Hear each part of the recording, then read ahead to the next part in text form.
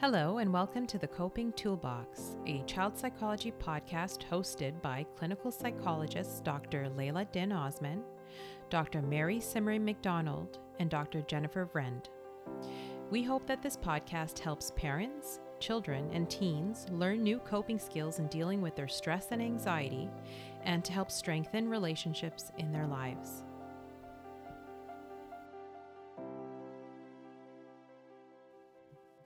Hi, everyone, and welcome to the Coping Toolbox. I'm Dr. Jennifer Vrend, and I'm joined by Dr. Phil Ritchie. Today, we're going to be discussing how to support a child who has experienced trauma. Dr. Phil Ritchie completed his PhD in psychology at Queen's University and did his postdoctoral internship at CHEO, the Children's Hospital of Eastern Ontario. He worked with the local school board for the next 17 years, where duties included being clinical lead of the tragic events response team. Dr. Phil worked at CHEO from 2008 until he retired in 2018. However, he continues to co-lead a group for bereaved parents through Roger Nielsen House. Dr. Phil volunteered for 12 years with the Ottawa Valley Critical Incident Stress Management Team, offering support to fire, paramedic, hospital emergency room, and police services following traumatic events. He worked with individuals following the crash of Swissair Flight 111, the OC Transpo shootings, as well as the Sri Lanka tsunami. Dr. Phil has consulted to the City of Ottawa and National Defence regarding disaster preparedness and response to critical incidents.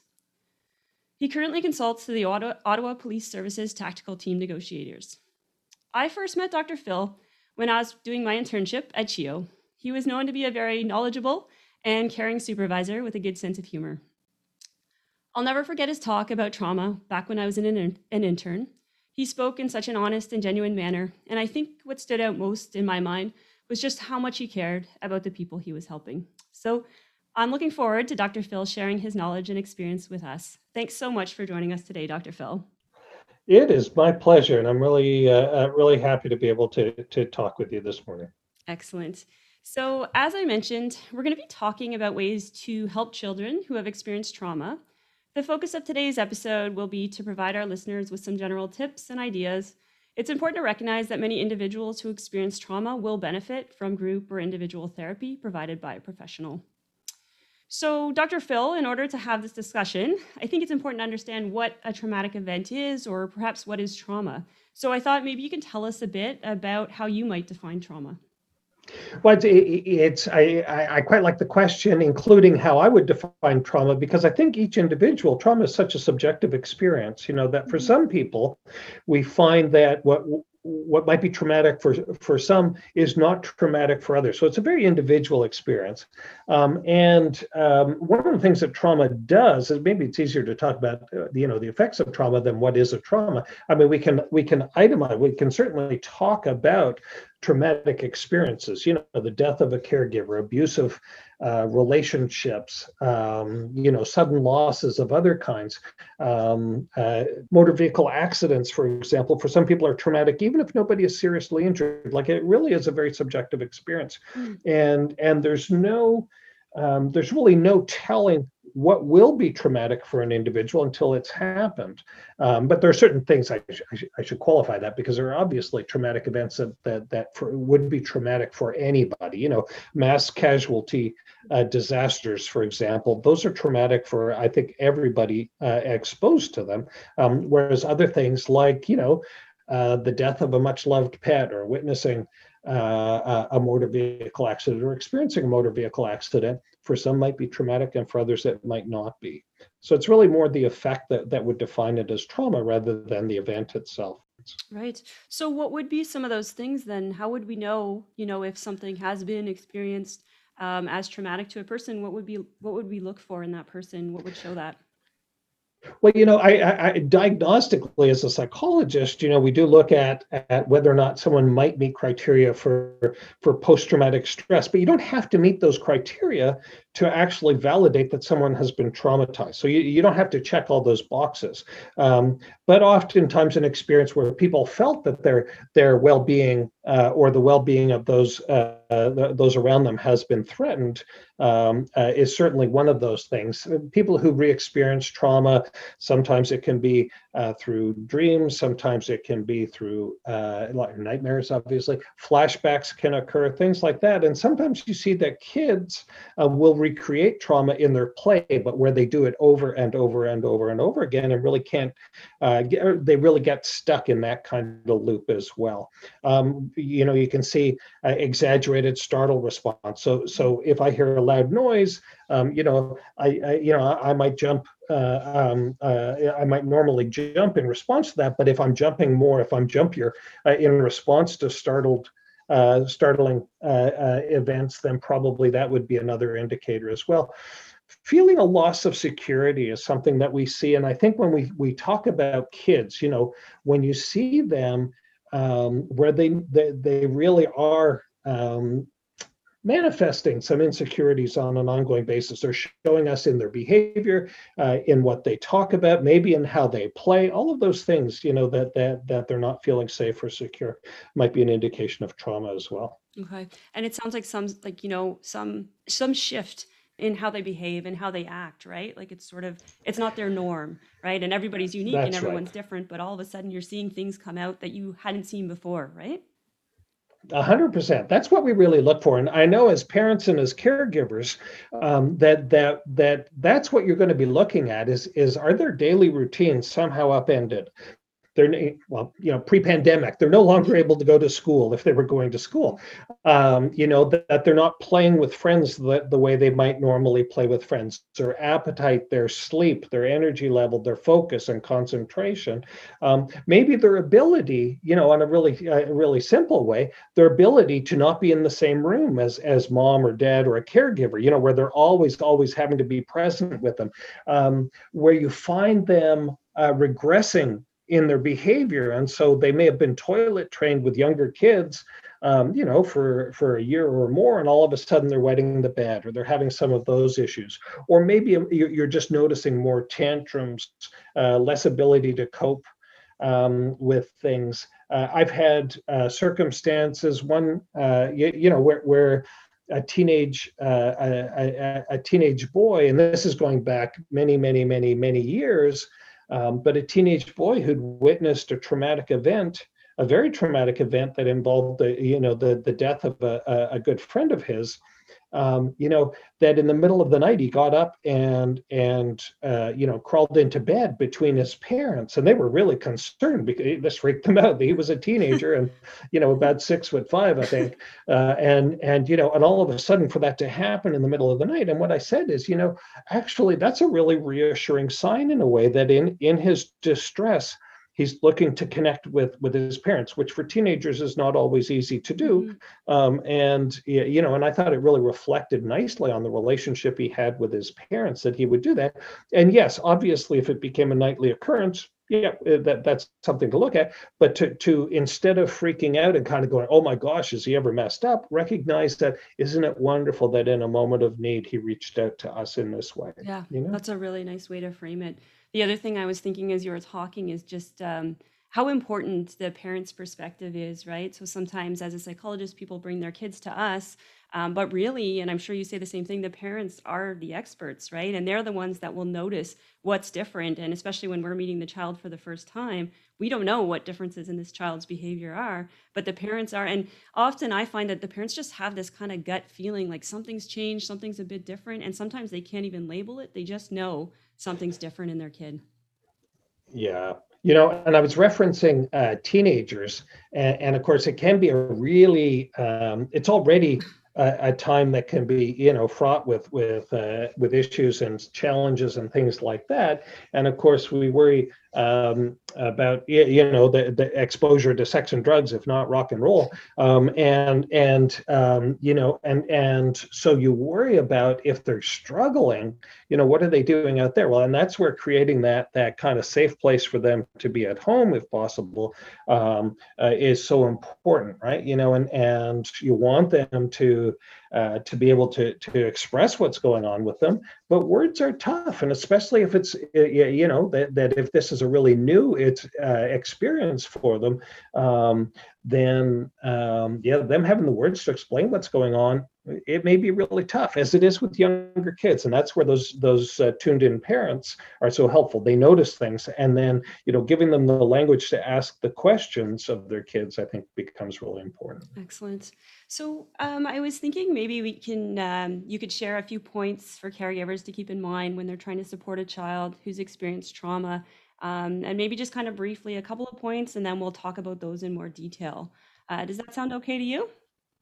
Absolutely, absolutely. First thing I'd say is, as much as possible, don't freak out. Right? That there's something called co-regulation, that if I'm talking to someone who's distressed, and I get distressed in response, it's going to snowball. Anybody with a sibling knows that, if my brother punched me in the arm, I got to get even, right? And I'm going to punch him in the arm, except that what research shows is I'm going to punch him harder than he punched me, even though I think it's the same. He's going to register that and go, wait, that was harder than what he just did. I need to punch him back to get even, and things escalate. And we can do that emotionally as well, or we can kind of co-regulate, which is to stay calm in the face of this stressful event, right? And and in doing so, two things happen. One is it encourages the other person to stay calm, and at the same time, we're modeling some coping strategies for them really early on, right? So the first thing I would say to parents is, stay calm. There'll be time to freak out later. You can do that when your kid's not around, and maybe if you have a supportive significant other, and you can have a conversation away from your child later, or or else somebody else, another person, support, whatever it is. But in the moment, if it's possible at all, please stay calm, because that's really going to help your kid. The other thing we know is that our brains don't function really well when we're super stressed. And so if we can kind of, we take a few deep breaths and manage our anxiety that way, we're going to be much more effective, generally speaking, but particularly in dealing with a child who may have experienced something upsetting. Right. And I guess the other thing is that letting your child know that they're not alone is so important as well. You can let them know, hey, we're going to get through this together. And you don't have to pretend to have all the answers. You can say, I'm not sure how we're going to get through this together, but I know you're not going through this alone, and we are going to get through this together, right? And coming up with a bit of a plan there. The other thing is, I go back in all kinds of ways. I call it the 3 R's of functioning, where I go back to routine, ritual, and ridiculous. Okay. Right? And when you're not sure what to do, first of all, routine. Routine is the grind that gets us through. That I get up in the morning and I walk the dogs, and while I'm walking the dogs, I know the coffee is being made and everything else, and we have our routines, and it kind of gets us through the grind. It also gives us a little bit of a sense of control in what can seem like a pretty frightening and uncontrolled world that we're in, things beyond our control. And so sticking with routine can be really helpful as well. Ritual is a bit more of that continuity. We feel part of things when we can feel in some ways disconnected from others because of a traumatic experience. Ritual allows us to remain connected in other ways. So rituals can be religious, but it can also be Friday night movie and a pizza. So if every Friday night your family, or you and your child will sit and watch a movie and have pizza, then for goodness sake, even if it's on a Friday that they're telling you about this, it's like, wow, we're going to have some stuff to talk about. And you don't want to stop if they're telling you just before the movie starts. No, it's okay to skip the movie or to delay it. But it's still important to carry on with rituals as well, because again, a bit of predictability in an otherwise unpredictable world. And the third thing is the ridiculous, not in the moment, not when they're disclosing to you something traumatic has happened, obviously, but as part of our ongoing coping, having moments of levity or laughter.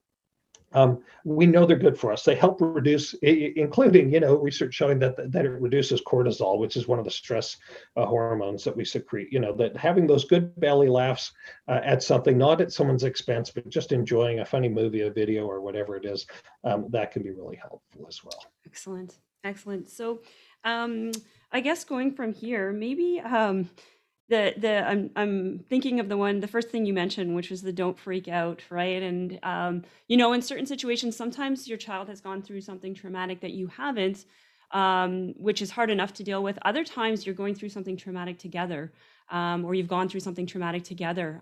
So, do you have any? And you kind of touched on this already, but how does one stay calm when they're going through something, or even even if they haven't experienced it, but even just your child? I mean, children are so important to us, right? So even there's kind of like secondary trauma almost that's happening when something horrible happens to our kid. So how do we work through that?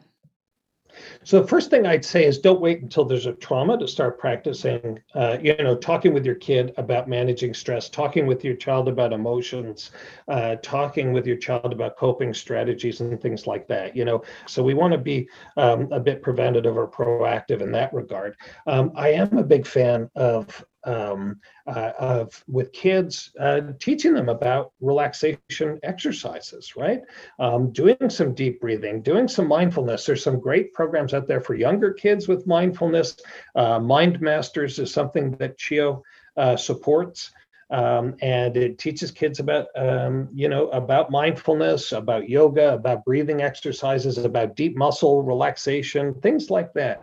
Getting outdoors is really important. We know again that there's research to support the importance of, in terms of just maintaining how we're doing, and it's been demonstrated to be effective in dealing with improving mood and anxiety concerns. Now, what I like to say is, getting outside, getting a little exercise, or getting a little bit of fresh air, things like that makes things better. The research is clear on that. Doesn't make things all better, but it makes things better, and that's important to recognize as well. So some of those healthy practices to begin with, I think, so that when there is a crisis or there is a traumatic event or something like that, that your child, it's not the first time that maybe they've done some breathing exercises.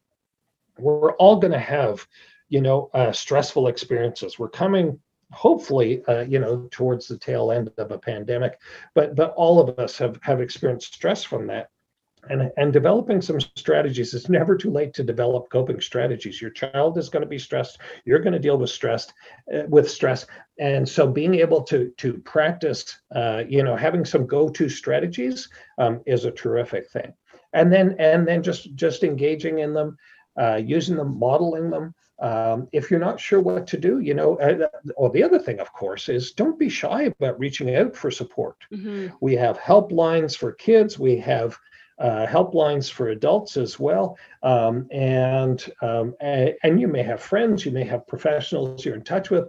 There may be religious leaders that you find are supportive and helpful. Whoever it is, your go-to people, teachers, schools.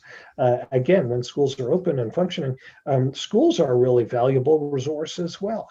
So your family doctor can be helpful too. So don't feel like there's a tendency that if something traumatic happens, especially if it's trauma that can come from within the family, that people don't want to talk about it, right? Mm-hmm. And so it's like, well, don't tell people about this and everything. As soon as we do that, we make things worse. Right. Now I'm a psychologist. I'm going to say that, I've got skin in the game. I spend my lifetime talking to people about things that concern them. But the research is really clear that whenever, when something happens, that even if it's embarrassing or shaming or something like that, it doesn't even have to be traumatic. But as soon as we think, oh, I could never talk about that, now we introduce stigma. Yep. Right. Yep. And we want to really destigmatize these things, and so saying, if you find that this is something that I think I will consult a professional about, letting your child know, what, sometimes when things are really, really tough, it's okay to talk to someone about that. And that's what we're going to do,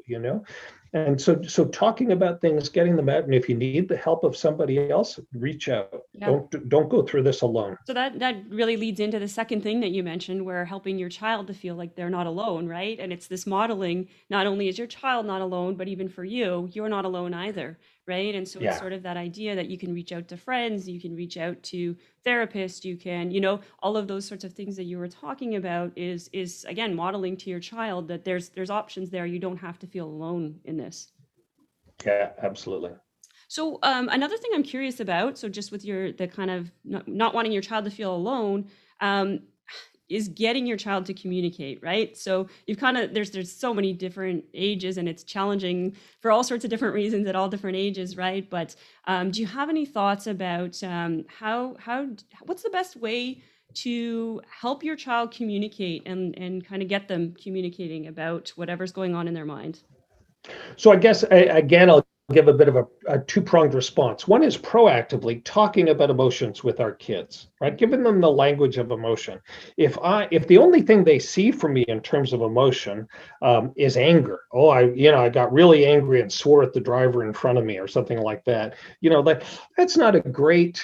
I mean, it's fine to show our kids anger as long as we're responsible about it, right? We don't want to be abusive with it. We don't want to be aggressive. We don't want to be verbally aggressive, physically aggressive, things like that with our anger. But it's absolutely 100% okay to be angry, and to express that to them. I'm really angry when, and there can even be some edge to it.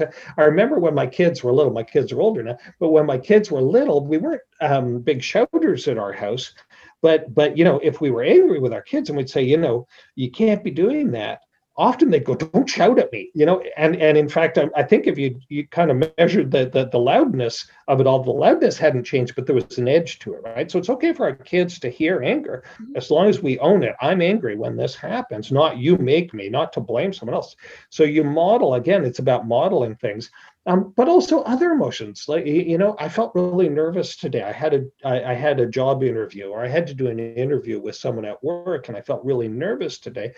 And then the second part of that is to also introduce what you did about your emotions, right? I felt really angry today because this happened. And so I found I had to just go sit down for a minute and just think of some positive things, or I had to tell them in a way that if I thought I was going to say something that might not be good, I wrote them a letter, or I wrote an email, but I didn't send it right away because I know that sometimes I can send it right away and then regret it. I wrote an email, but didn't send it. And that's one of the ways I dealt with my anger, right? I felt nervous today. So I went for a walk, or I got out of the building at lunchtime today, or I did this. I talked to my sister, I talked to my brother, whatever it is that works for you. So you introduce the language of emotion, right?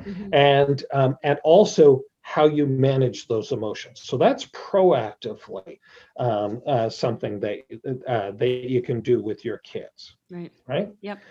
And then and in the moment when you have, if it's a difficult situation to talk about, finding a way to make it easier. And so one of the things that to introduce to your kids, again, talking about really traumatic events, is it's okay to say, look, I need to take a break right now. This is too much. I can't talk about it.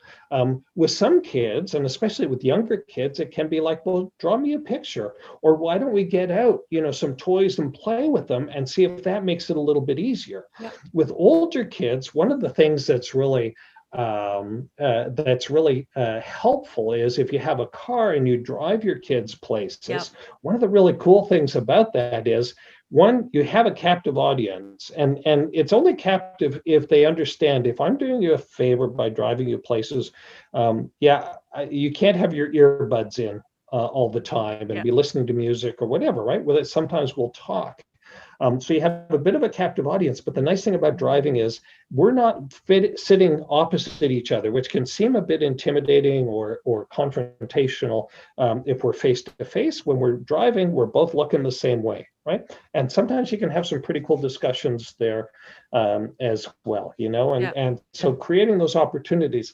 If they're not able to use words, the other thing is that, that there can be some bottom lines here. Are you feeling safe?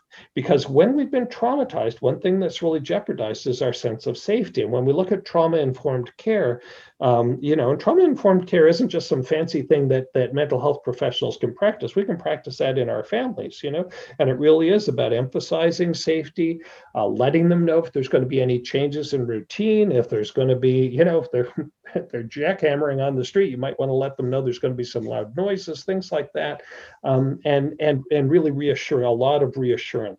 And making sure that our conversations, again, it goes back to our remaining calm as part of that trauma-informed care, I think, as well. And then finally, when you talk about safety, asking them, do you feel safe? And if not, what are some things that we can do to make you feel safer? Mm-hmm. If you're not able to talk about things, sometimes, and when you're dealing with kids in crisis, sometimes you'll say, do we need a code word? Do you need to say, tomato if you're feeling unsafe? And it's, if we can talk about things directly, that's preferable. But if your kid's really struggling with that, sometimes I have a hard time letting you know when I'm feeling unsafe.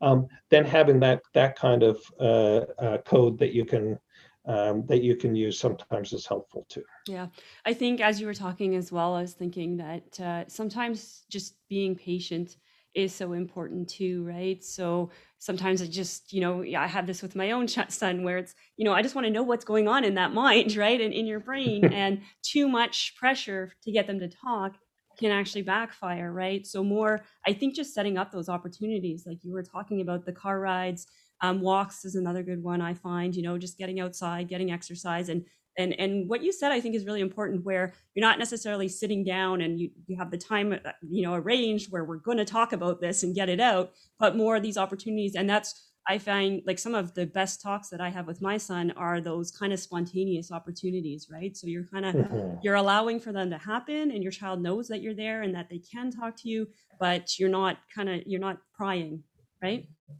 That's right. Yeah. The other thing that happens as parents is we always kind of, I think it's easy to go to a place where we assume the worst. Mm-hmm.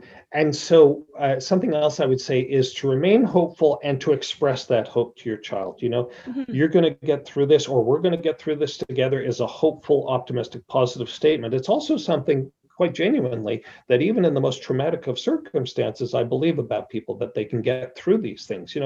People are tremendously resilient, Mm-hmm. and our kids show amazing resilience. Like one of the most wonderful thing about working with kids, and this as well, is that in times of real difficulty, sometimes they can really shine. Yeah. The other thing is, as parents, is to be reassured that that resilience doesn't come from a stress-free childhood. Mm-hmm. And that tendency or that desire, of course, we want to protect our kids from any stress and any hurt and things like that. But actually, resilience comes from moderate, predictable stressors that they're able to work through. That's what makes them resilient. And then when there are these more difficult or traumatic events, they have something to fall back on a little bit there as well. You can say to them, you've been through other difficult things. Nothing is as difficult as this, I know, but it's, you are able to get through difficult stuff. And I know that if we work at this, and maybe we need to involve somebody else, maybe we need a professional involved, but I know if we do that we'll get through this as well. So that sense of hope and optimism, and belief in your child, I think, is really important. It really empowers them too, which I think is so important. That sort of empowerment, especially during difficult times. Did you want to elaborate any more? I know the other point you had touched on was just the routines, the ritual, and the ridiculous. I think that's pretty straightforward, but was there any other points you wanted to make about that? No, so one of the things you'll see in children is that you can see them working through trauma or working through grief in bursts. And it can be really confusing for us as adults, right? Yeah. Where you kind of think, oh, this has been really tough. And so we're going to, I know we're going to have a tough few weeks. Well, you might have a tough few weeks, but what you're going to find is, and this can be really confusing for us as parents, is, well, they seem to be doing fine, just yesterday, and then today they're falling apart again, or they seem to be doing fine 5 minutes ago, and now they're falling apart again, and 5 minutes later they seem to be doing fine again. And especially with younger kids, we find that they'll go in bursts, and all of a sudden, like you'll see it, and then you won't, and it's tempting to kind of go, oh, I guess it's all better now. No, it's not. It's coming back, and that's okay. That's normal. Same thing as the regression I referenced earlier as well. That's a really normal response for kids to trauma. It's whether it's a 6'5" boy hopping into bed with his parents in the middle of the night, or a younger child all of a sudden wetting the bed again or things like that. Don't freak out. This is it's not unusual at all. We just need to support them in that moment. And one of the things we can do actually is to normalize it for the kids and kind of go, because they're as freaked out by this sometimes as the parents are, right? And so a little bit of normalizing goes a long way, where you kind of go, it's okay, people go through this. What you don't want to normalize are sort of the more dangerous kinds of behaviors, especially you think again with adolescents. And you want to ask them, have you thought about hurting yourself if you're worried about that? I know parents, that's the toughest question I think we can ask our kids. But I promise you're never going to put that idea in their head. It's not like, oh, I hadn't thought of that, but that's a great idea. No, of course not. And it's often a great relief to know, hey, even if I'm not feeling that way, it's good to know that that's on the table for discussion. And if it comes up, now I don't want you to start every day with that question either. Have you thought about hurting yourself now? What about now? What about now? No, and again, there's that, giving that message that of hope and optimism, that I know you can manage this. We'll manage it together. We'll get through this. Mm-hmm. Yep. It may take a little bit of time. Yeah. So that leads into my next question, actually, Dr. Phil, when should parents think about getting professional help? What are some symptoms that, maybe would be some of the red flags or some of the things to look out for where you would suggest it'd be a good idea to get others involved? I think when you see an increase in risk-taking behavior, and that can be in younger kids as well, that they're just not, that they seem to be, all of a sudden they're running into the street without looking both ways, would be an example of a younger kid, a risky behavior. Things like that, anything that jeopardizes somebody's safety immediately, you want to get help with that kind of stuff.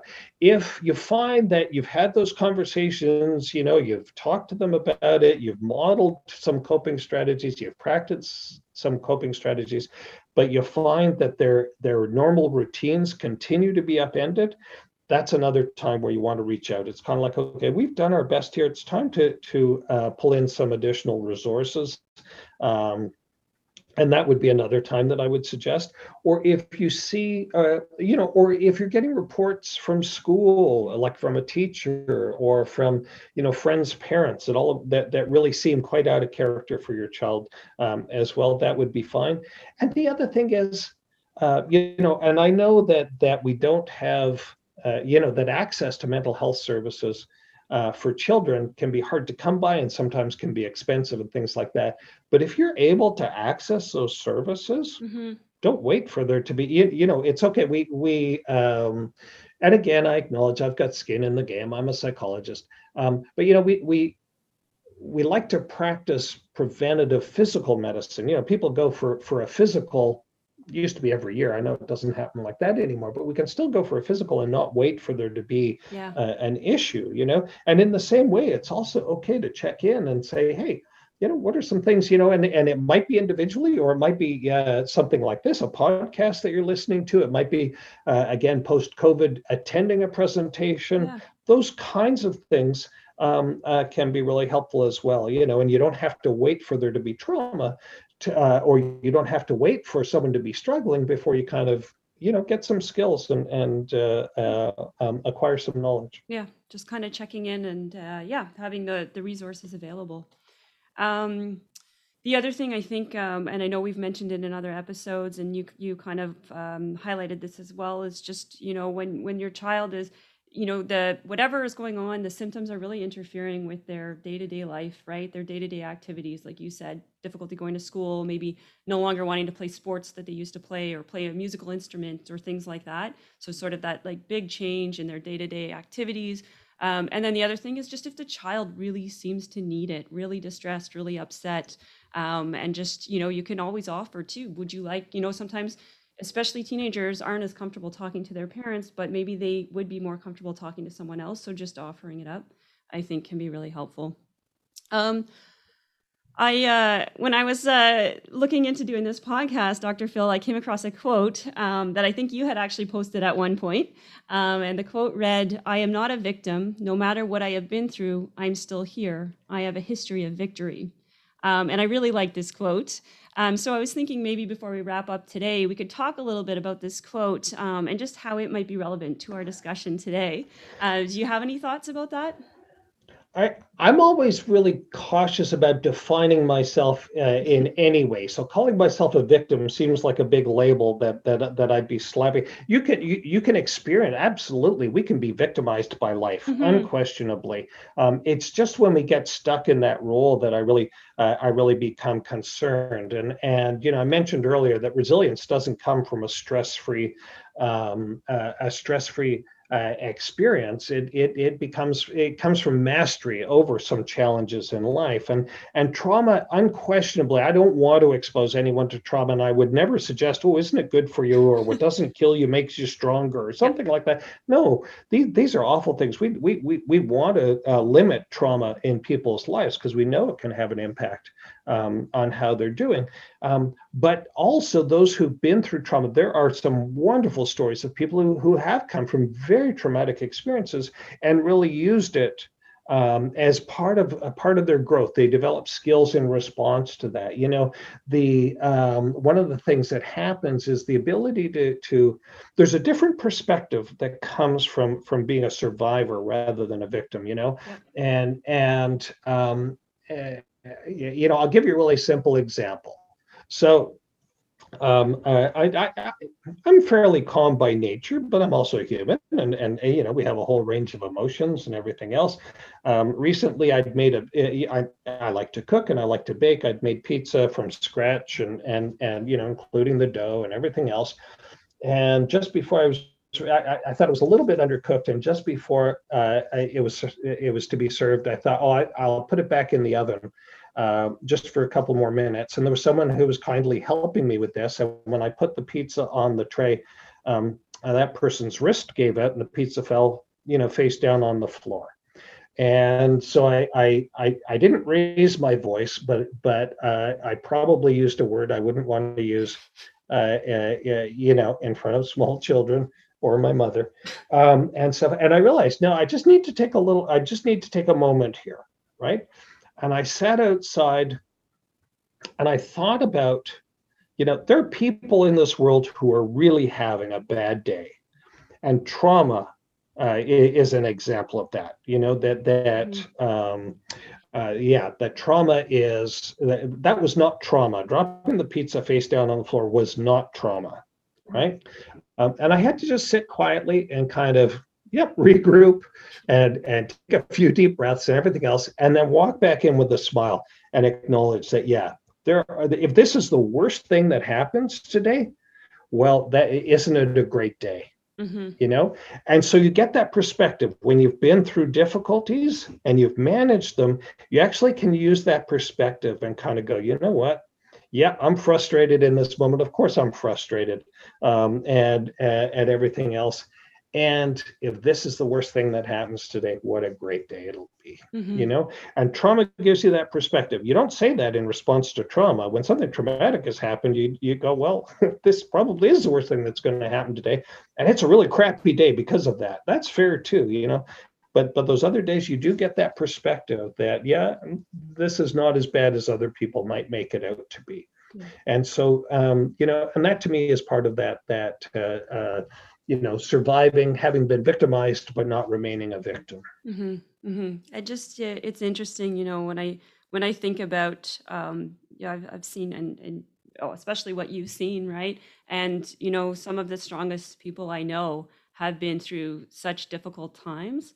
And it's, they have a wealth of knowledge, and the way they're able to communicate and talk and show their strength. And what's really interesting is a lot of those people also can talk about their pain and their difficulties, right? So it's not to say that you never experience the emotions and the pain and all of the hardships. That's there too, but those hardships do kind of create that strength in these individuals. Yeah. The other thing that we should probably do is also normalize that in the course of our lives, almost all of us will experience some form of trauma or other, Mhm. and there are more extreme kinds of trauma. Trauma can be cumulative. People have experienced repeated trauma or multiple traumatic events. That takes on that's more challenging to deal with. And I would say again, if your kid's exposed to something truly traumatic, why wait? Reach out to somebody, talk to someone about it, and they may just say, "Hey, this is what to watch for," and check in with me if you feel that need. But it sounds like you're on the right track, and it might just be that kind of validation, for parents or caregivers in how they're managing things. But yeah, don't feel like you should go through this alone, but also don't pathologize that somehow people who've experienced trauma are different than everybody else. And I work with a lot of adults these days who have PTSD, and I like to explain to them PTSD is not what's wrong with you; it's what's happened to you. Mhm. And so don't all of a sudden see your child or yourself as broken Right. and unfixable as a result of the trauma.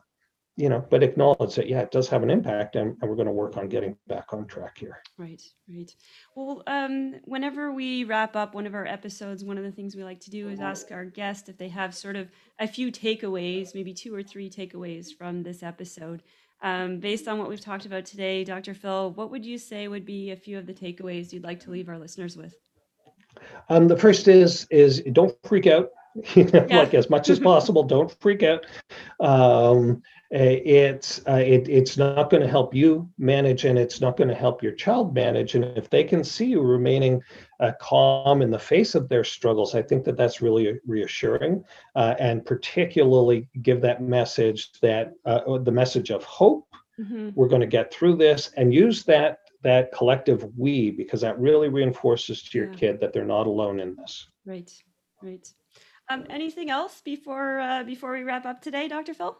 Do you know what I would say? I will say one other thing, that if you become aware that trauma has happened to somebody else, whether it's an adult or a friend's child or something like that, check in with them and let them know, hey, I'm here for you. Not going to judge. And if you want me to, if you want my kid to have a play date with your kid, great, let's do that if that's helpful Yep. for you.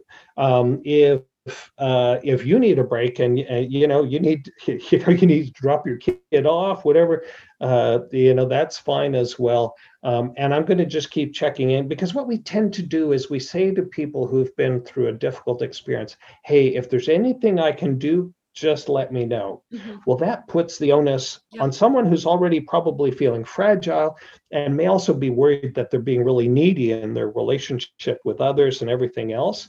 We kind of put the responsibility on them.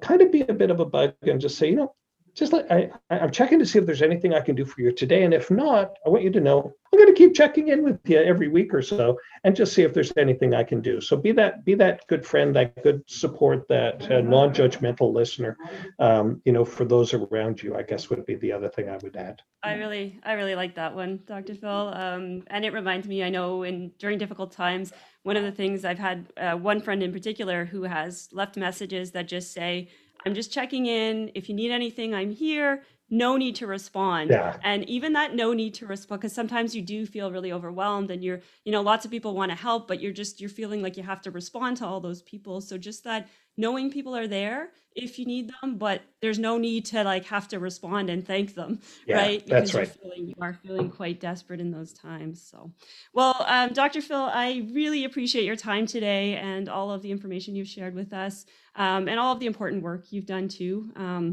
We're really lucky to have you here in our community. So thank you so much for being with us today. I really appreciate that. And as always, a huge thank you to all of our listeners. Yeah. Too. Well, thank you, Jen. And it is so, I have to tell you that, as someone who's, I know you met me when I was supervising residents way back when you were a resident and everything else. It's very encouraging for those of us, who are getting ready to pass on the baton, to know that there are people like you and your colleagues out there that are taking care of people. So thank you for what you're doing as well. Thank you.